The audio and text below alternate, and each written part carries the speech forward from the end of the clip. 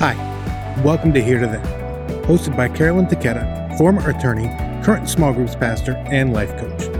Through monthly conversations with pastors, authors, and guests, we hope to stir your thoughts and encourage you to move from where you are to where you want to be, in your personal life, in your leadership, or in your ministry. Hi, and welcome to Group Talk. Thank you for joining us today. My name is Carolyn Taketa, your host and the small groups pastor at Calvary Community Church in Westlake Village, California.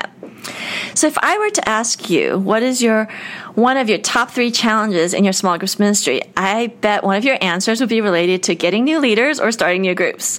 And I know this because we've actually asked this question at our small group network lobby conferences. We've asked it in surveys and on a Facebook group and in numerous conversations. And by the way, it's one of my top 3 issues. So I'm super excited that we get to talk about this and hopefully get some added practical tips for me and for our church. So whether you're launching a new small groups ministry at your church or growing an existing one, it can only happen when you have new people stepping up to lead or host. And at every leader training, I tell our leaders that we literally could not do the ministry without them. Unlike other ministries in the church that can be staff-led, small groups cannot function without lay volunteers taking on this critical role of leading or hosting a group. So on the program today, we're going to discuss various strategies and practical ideas for starting new groups, getting new leaders on board, and promoting groups. And so I hope it'll be valuable and give you some tips that you can try out in your church right away. So our guest today is Adam Workman, and Adam is the Discipleship Pastor at Sandals Church, which is a multi-site church in Riverside, California, a fast-growing church, and he's been serving there for 3 years. And prior to that, he was in groups ministry at a church in Maryland and Pennsylvania. He's kind of an East Coast guy, and he's been a groups pastor in that ministry role for 14 years. And Adam also used to be the regional leader for East Coast when he was out there, and then now he's our Southern California and Hawaii regional leader. And he's still hoping that the network will send him out to Hawaii, but so far hasn't happened yet, right, Adam? That's right. Well, thank you, Adam, so much for being on the program. Thanks for having me, Carolyn. I'm excited to be here. And you're right, 14 years I've been in small group ministry. So I started when I was 15 years old, still in high school. No, it's great to be with you. I love groups and I love people who have given their lives to the cause of community.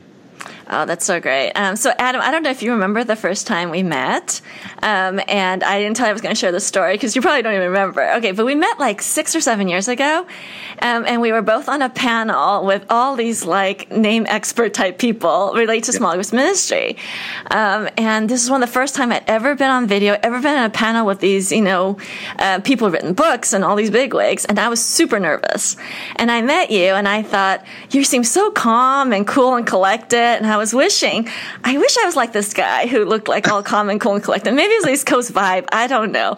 And I was like super nervous. And as they were setting up the video stuff, the cameras and things, I'm a verbal processor. So I leaned over to Adam, who was sitting closest to me, and I said, I'm really nervous. And I confessed this to you. And you were like a virtual stranger. We had just met that morning. And Adam said, me too. I haven't done this before. I'm so nervous. I'm sweating. And I was so relieved. Do you remember this? I do remember. I was scared to death.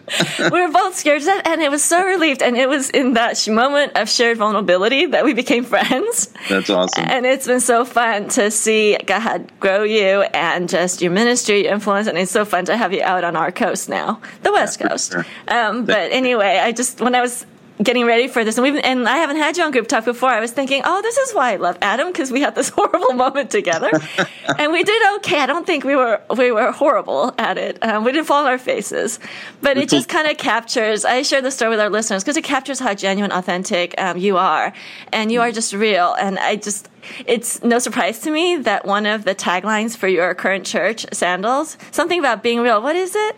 Yeah, so our vision as a church is to be real, and it's to be real with ourselves, God, and others. And it's a vision that is really lived out at Sandals. I love it. Which is why it makes sense that you're such a good fit there. Thank you. But it's not easy. I know being real is not easy. So we're going to have a real conversation about the challenges of starting groups and getting new leaders and how to kind of make that launch well. So let's kind of step back. So what are some strategies that you've used in the past to start groups, or strategies that you've heard of? Yeah, so I feel like I've kind of gone across the spectrum of ways to get groups started. When I first started out in ministry, it was at a little church in Pennsylvania. And the system was really centered around apprenticeship and then multiplying groups. Right. So finding an apprentice that you would invest in for a period of time, invite people into the group, and then from there the group would multiply. The birthing was the conversation back then, and become 2 groups. And that was like the primary way we would do it. And then I moved to a different church, and we kind of started like that host model where you would get people into a room and sit at tables, and they would self-select a leader, and then the groups would kind of be started through that mechanism. I think that one's sometimes called Group Link or Quick Start or something like that. Maybe it's not the host model. I can't remember what it was called. Like that, I think it might have been Saddleback that pioneered that.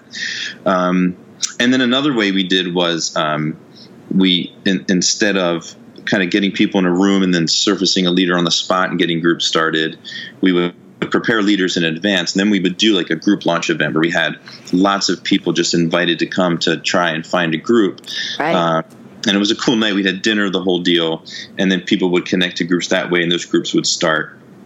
To where I am now, which is our primary way of starting groups at Sandals, is in our campaigns where we do just a big church-wide campaign, a big push to get people primarily to start groups and to join groups. We added a new little wrinkle to that this year with something called Try a Group. But the primary way there is what we tell people is grab a box, grab some friends, and start a group. And I talk a lot about these boxes we have, but it's kind of everything you need to get started with your group. And people come up and they fill out a form and they get started with grabbing some friends. They start a group that way. So that's our primary way that we get groups started at Sandals now. So it's kind of, I feel like I've gone the spectrum of ways to do it. Yeah, okay, so let's talk about your current way with the box. I'm guessing that the box really lowers the threshold of nervousness for people because they have kind of a tangible resource, right? And does that kind of make more people step out and take the risk of leading? Yeah, I think so. I mean, I think there's a couple things to it. It's kind of a tangible expression of here's like the start of your group. And I think the other piece of it is we're just saying grab some of your friends, people that you know. It could be 4 people, 5. It doesn't matter how many people. Just grab some friends that you already have a relationship with and get started. And I think that kind of lowers the intimidation factor because it's people that I know. Where in times past, I've done it where you're with strangers, and that's not a bad thing at all. Right. A little bit more intimidating to sit in a room of strangers than it is a room of your friends that you've invited to be a part of something that you've had influence in getting them there. Do you think when you say invite your friends, is the expectation they'll invite non-Christian friends or friends in the church or other Christian friends? Yeah, I think probably as I say that, the expectation typically is that they would be their Christian friends, but they don't have to be by any means.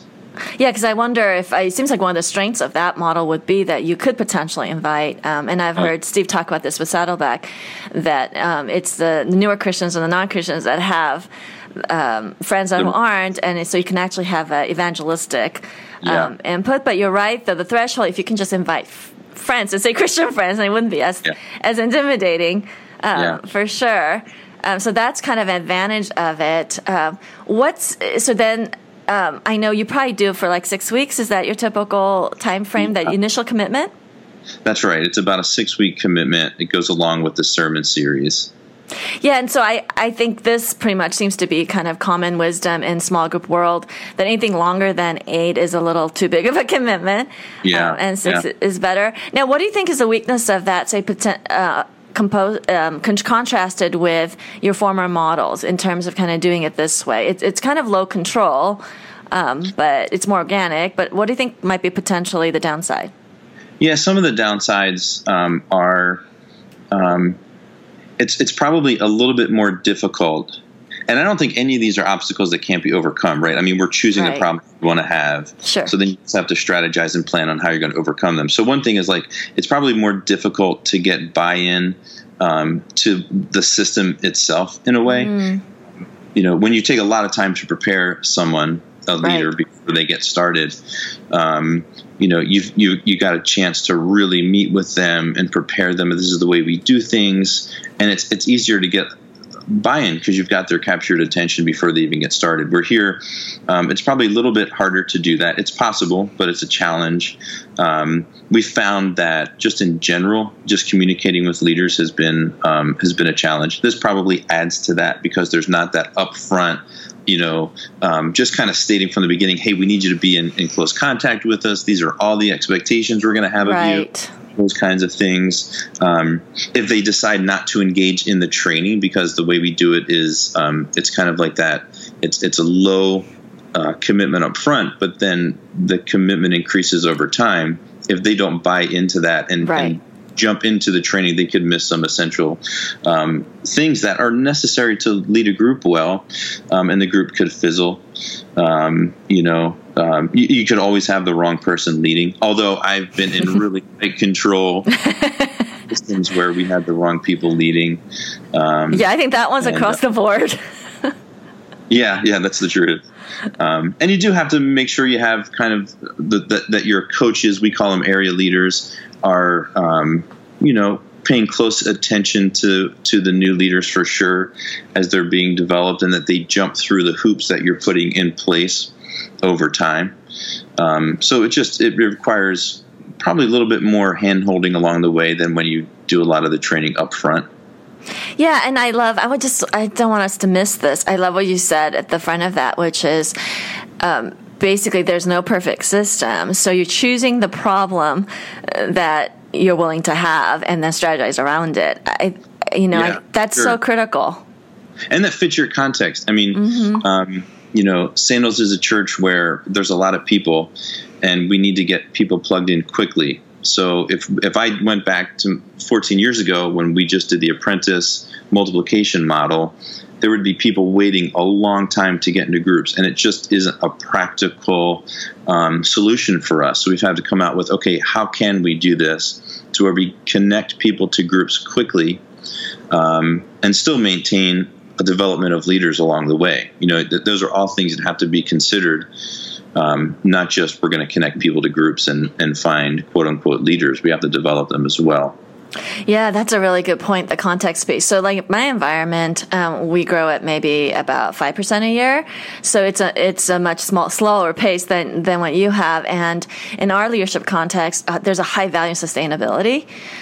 So they would rather see fewer groups started, our leadership. We would rather see fewer groups started and not have to clean up messes. Part of that comes with our history in that we actually had a couple very rough spots with senior leadership along the way. And so I think kind of how it's changed culture or shaped it is that we like to have more of, kind of more vetting on the front end to ensure that there's less mess on the back end. So I kind of have a hybrid system where we don't do a 3-year apprentice or anything close to that, but we do screen people a little bit more in the front, and then we pick people up as they go along. And it actually works okay because we're only processing 200 to 300 people at a time, whereas you're processing thousands. And I think if you have that luxury and you're in a smaller environment and you don't have money to put a box together, that could be another thing. Although now, we can stream video pretty cheaply. So there's just a lot of other tools now that doesn't require much funding. But so I think just kind of examining, I guess, for our listeners to say, would it be fair to say, Adam, kind of figure out what the priorities are, what pace you need to go at? And part of it, for example, we know that there's systems that have kind of closed groups. And so you have to wait for the right time to restart. So whether it's a semester system, whether it's, yearly or whatever it is. And I totally understand why they have that, because you want to protect and grow the group and not constantly disrupt it with new people.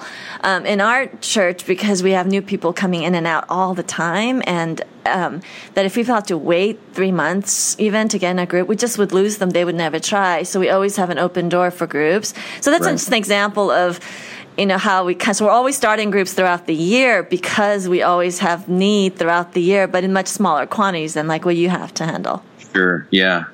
It's got to be contextualized. I mean, we know we have to start groups, so then you've got to come up with a strategy on how are we going to do that.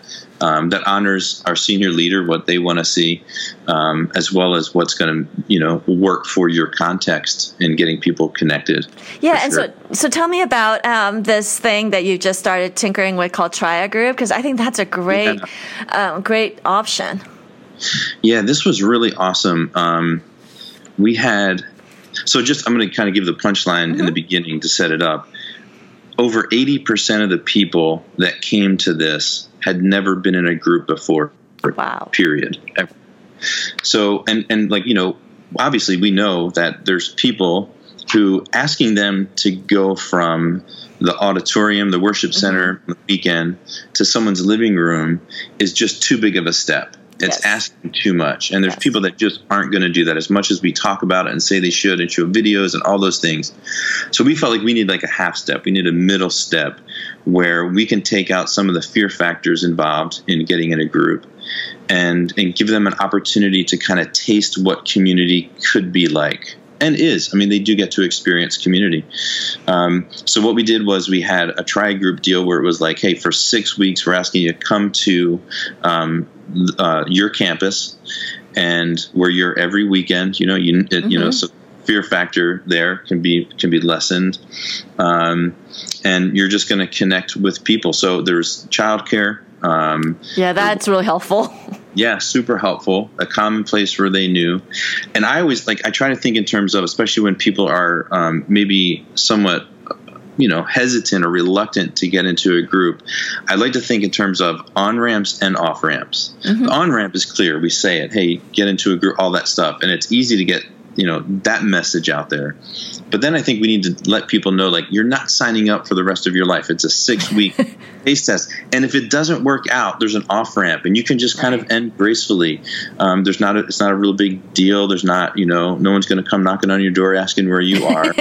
It's a 6-week commitment. You have this on ramp and there's an off ramp out of it. And, they followed along the campaign with the sermon series. We had people up front who kind of moderated or hosted maybe in the very beginning and kept things moving along. But it was a really, really awesome experience. We had, we did surveys at the end to find out what people thought about it and what we could improve, and that stuff got great feedback. That's where we learned, over 80% had never been in a group before. And it just was fantastic. Now, how many of them stay? So was the expectation that after that 6-week period that they would then become regular groups? Did you have that in the back of your mind, or did you just release them? That's such a great yes. So our thinking with that was, obviously in our pastoral mindset and our heart for groups, we want people to continue on. But so we knew that. But honestly, our number one goal with this wasn't that. Our number one goal is that they would have a healthy, positive small group experience. Okay. Because even if they decided not to continue on, we wanted them to leave with like a good taste in their mouth for groups. Sure. So that was the first goal, and we accomplished that. And obviously the next goal is we either want to help these people take a next step into an existing group or have them start a group of their own or keep meeting as groups. And over 50% of the people continued on into a community group. We started many groups out of that experience. Wow. And many of the people, some people came to it and thought to themselves, I heard 2 or 3 stories of, wow, this is all this is. I think I could join a group in a house, and they did. They went and they signed up and got into a group that met in a home.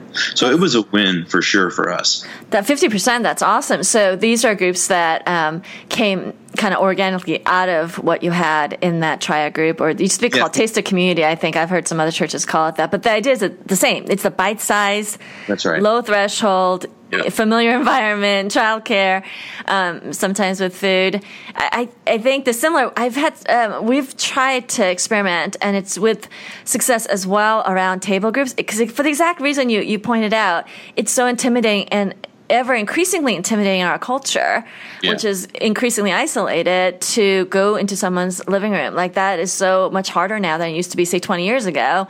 Yeah. And so providing a mid-size, we have like mid-size groups that might have some teaching or other pieces to it.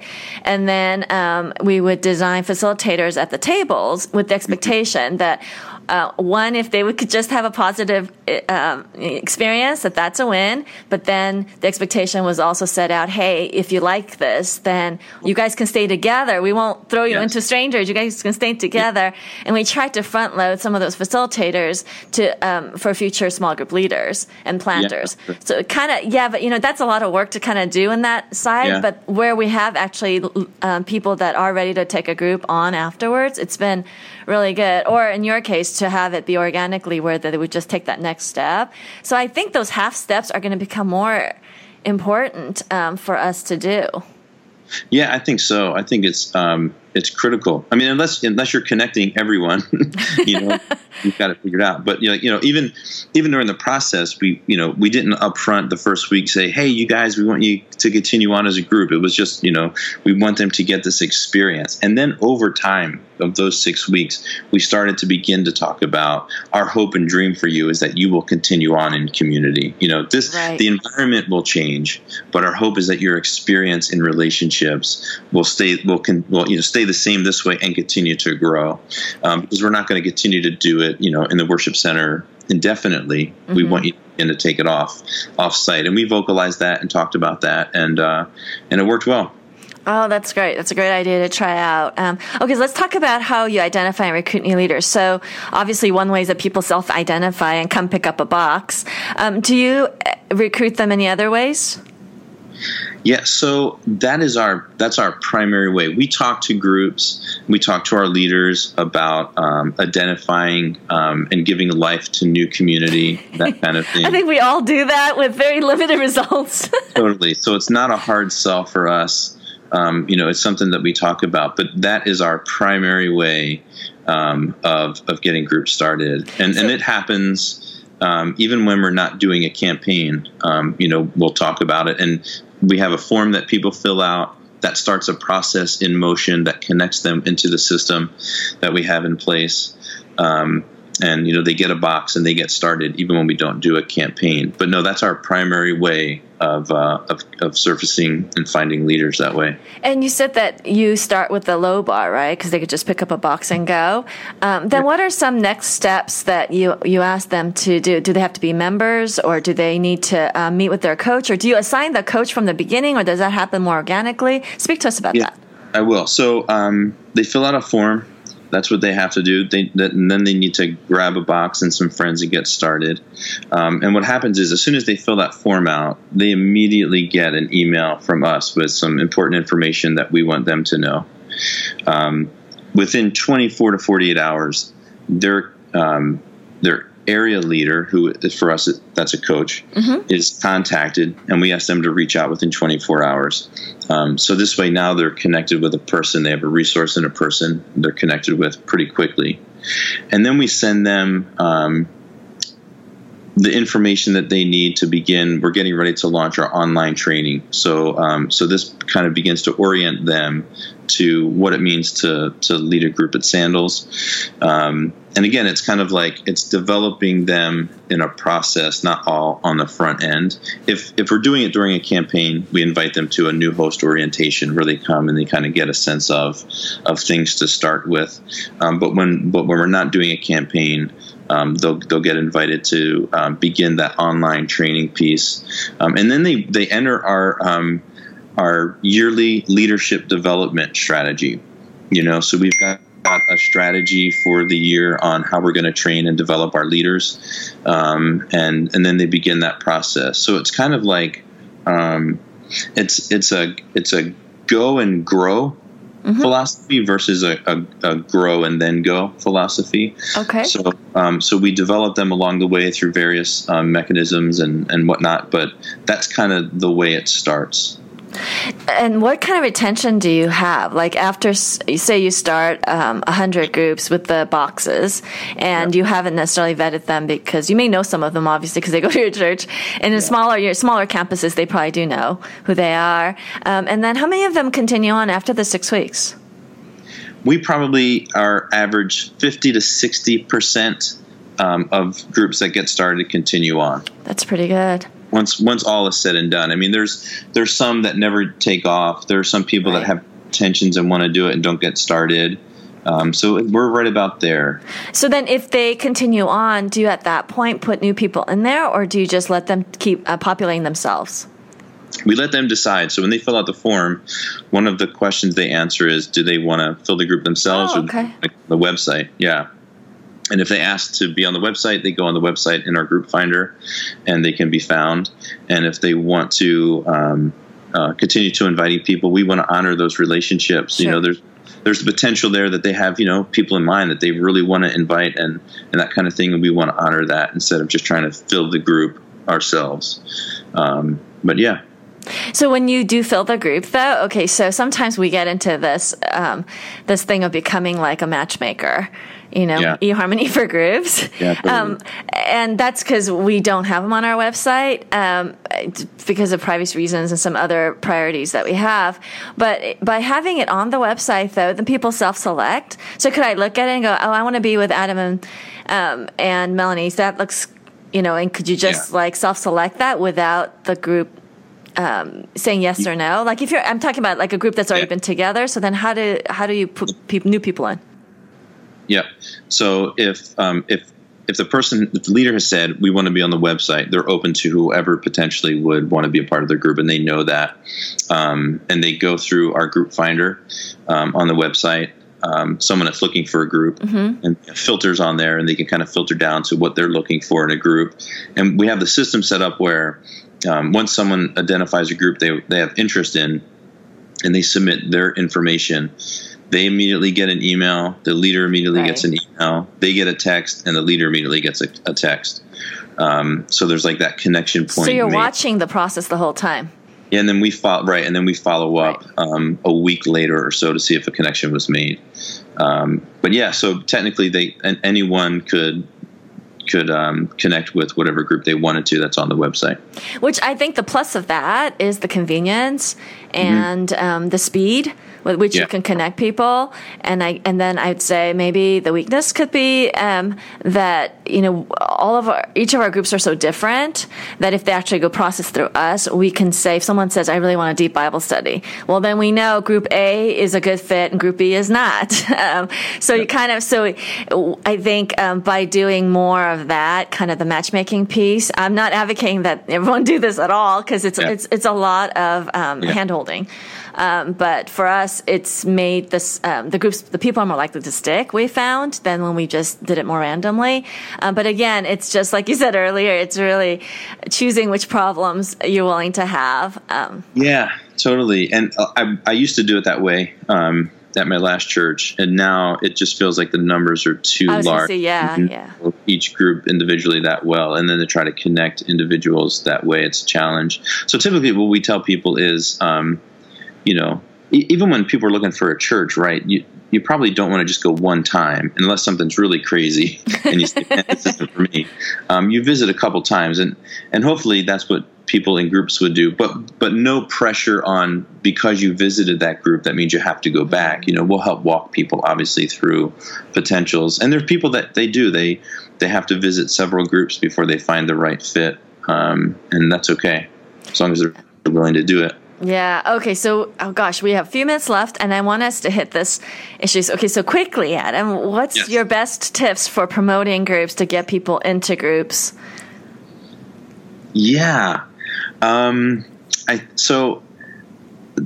think there's a couple things here. Like for us, the huge thing has been the campaign. It's the once a year, or sometimes twice a year, but typically the once a year giant push that really communicates that we value groups, that we care about groups. And to me, that's been just a very big factor.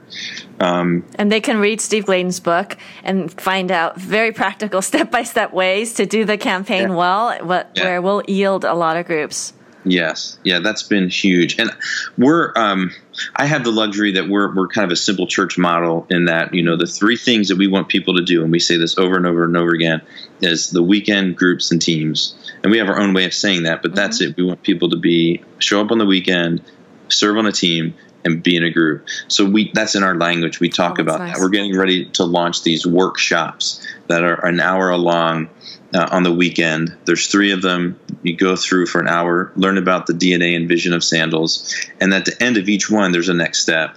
One of the next steps is always get into a group. In whatever environment people are in at Sandals, we've aligned things so that even if someone's in a short-term group or getting finance help or whatever it is, we're always pointing them to the next step, into groups, into teams. So we're constantly talking about that. And I think that may be an overlooked piece of promotion in groups, is just making it normal so that people realize, oh, this is what we do here, yeah. That's a great point. I mean, so in addition to, getting platform time, if you can, with videos, with stories, but just to look around the church, like you just mentioned, the finance thing, that I know some churches have great success in going into different women's ministries, the, financial peace, divorce recovery, whatever it is, and just asking for a couple minutes to talk about getting into a group. Because if you don't have senior pastor buy-in necessarily at the level that you have, Adam, then you may have to find other places within different ministries to be able to talk about it and to kind of keep promoting the idea of it. But really, and I've heard you say this in other environments too, just the power of the story, telling the stories, giving your senior pastor the stories. Yep. Communicating that way is so big. Yeah. Let them know what's happening, what matters to that senior leader, and then connecting the dots for them to see how groups are playing a role in what matters to them, and getting them to talk about it and see how important it is. But yeah, for sure. So what you said right there. So what matters to them? Let's break that down a little bit. Like, what do you mean by that? Like, what if you have a senior pastor that's not sold out on groups like a Rick Warren? Yes. So then what do you do? Well, confession time, right? Because the vision of my church is to be real. I didn't feel like I did this well at my last church. We ended up with, I don't know, before I left, over 70% of people in groups. That sounds pretty successful. But I don't want to dishonor the senior leader. He was great. I love him. He just wasn't a huge group proponent. Wasn't in a group. And I look back on that now and say I should have done a more intentional, better job at trying to influence him. And things like, so the first thing I would say is, because we talk a lot about how do we get buy-in from a senior pastor, that kind of thing. I think the first thing to do, and I wish I would have done this because I would go back and do this, is I would create, what is my definition of buy-in? Because we hear that a lot. What does that mean to me? And I would write down those things. Maybe it's that person be in a small group. Maybe it's that they talk about it from the platform. Maybe it's that they're curious or interested in what the small group numbers are. Whatever those things are, however you define buy-in, and then I would create a plan and a strategy around each one of those things and how I'm going to just chip away at those things to make it happen. One of those things I did end up getting him in a small group. But as I look back, I could have leveraged. So the weekend was really important to him. His teaching was really important, and I should have connected the dots better than I did on the impact and the role that groups have or could have on the weekend sermon. Okay, right. Okay, so oh gosh, that's so important. I wish we had a whole 30 minutes just to talk about that whole buy-in thing. I love that idea to break it down. So let's give some quick examples. So if like a lot of senior pastors, the weekend and the sermon is the most important thing for them, their biggest contribution, what they're most passionate about, then the campaign strategy, aligning curriculum is going to be a big win and a big way to move groups forward. If the pastor is big on missional stuff and serving and justice-oriented and social justice, kind of in that, then groups that have that senior pastor with that kind of passion tend to have more missional type groups that are very service oriented, and those are the stories that those small group pastors are telling. And then there could be other examples, but basically you find their thing. Yep. And I definitely could have done a better job at that, but I think that's just a key piece. Find out what really matters and what you consider buy-in, and just begin planning around that in a real intentional way. I wish I would have done that. Because that does take time. Yeah, for sure. Yeah. Oh, that's a really good takeaway. All right, Adam. So, final thoughts? Yeah, I think I would say, whenever I get together with small group leaders, small group point people, with our huddles in the small group network, I say this, and I really mean this, that they're some of my favorite people. Like, they're my favorite people. The investment that group leaders make, the investment that small group directors and pastors and champions at churches, that coaches make,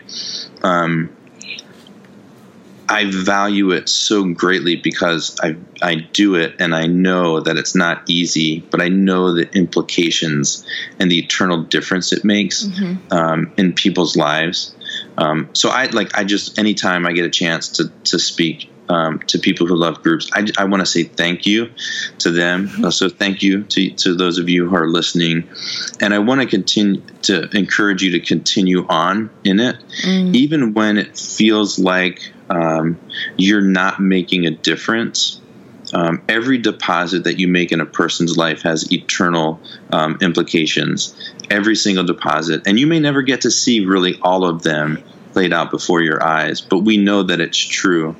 I think about how Jesus, the night before he was taken away to unfair trials and beaten and crucified and all of it, his prayer was that we would be one as the Godhead is one, that we would live in community. So it mattered so much to the heart of Jesus that the night before he was crucified, he was praying for our oneness. That tells each one of us that are involved in group ministry that we're doing the right thing and we're doing something that is close to the heart of Jesus. So I just want to encourage you to continue on and keep coming up with strategies, keep getting back in the lab and figuring out what works for you and what doesn't work for you, and contextualize ministry, but keep doing it because it matters and it makes an impact. Amen. Thanks so much, Adam, for that word of encouragement, to keep not grow weary of well-doing, but to keep going because, absolutely matters. So thanks so much, Adam. You can follow Adam on Twitter at Adam Workman. And also, Adam's pretty active on our Small Group Network Facebook page. And in fact, when he told us about this box thing, I think you got flooded when you just happened to mention it in a comment about, we use these boxes. And then you offered to send those boxes as samples. And then you got flooded and you said, okay, my admin hates me. I can no longer send out any more boxes. So I have one of those boxes too, which was so fun. I shared it with my team and we took a couple different pieces. We don't have your budget, so we took a couple pieces out of that book and decided to try to do it. So thank you for how you resource small group pastors, especially in California and Hawaii, but also just throughout the network. We just appreciate that so much. So God bless you. God bless your ministry. Thanks so much, Carolyn. All right, well, and thank you all for listening to Group Talk. If you like what you hear, please leave us a rating on iTunes because it helps other small group ministry leaders find us. God bless you, and we'll see you next time. Thank you for listening to Here to There, part of the Group Talk network of podcasts. If you like what you've heard, make sure you subscribe on Apple Podcasts, Spotify, or wherever you get your favorite podcasts. If you want to learn more, make sure you check out smallgroupnetwork.com for more resources.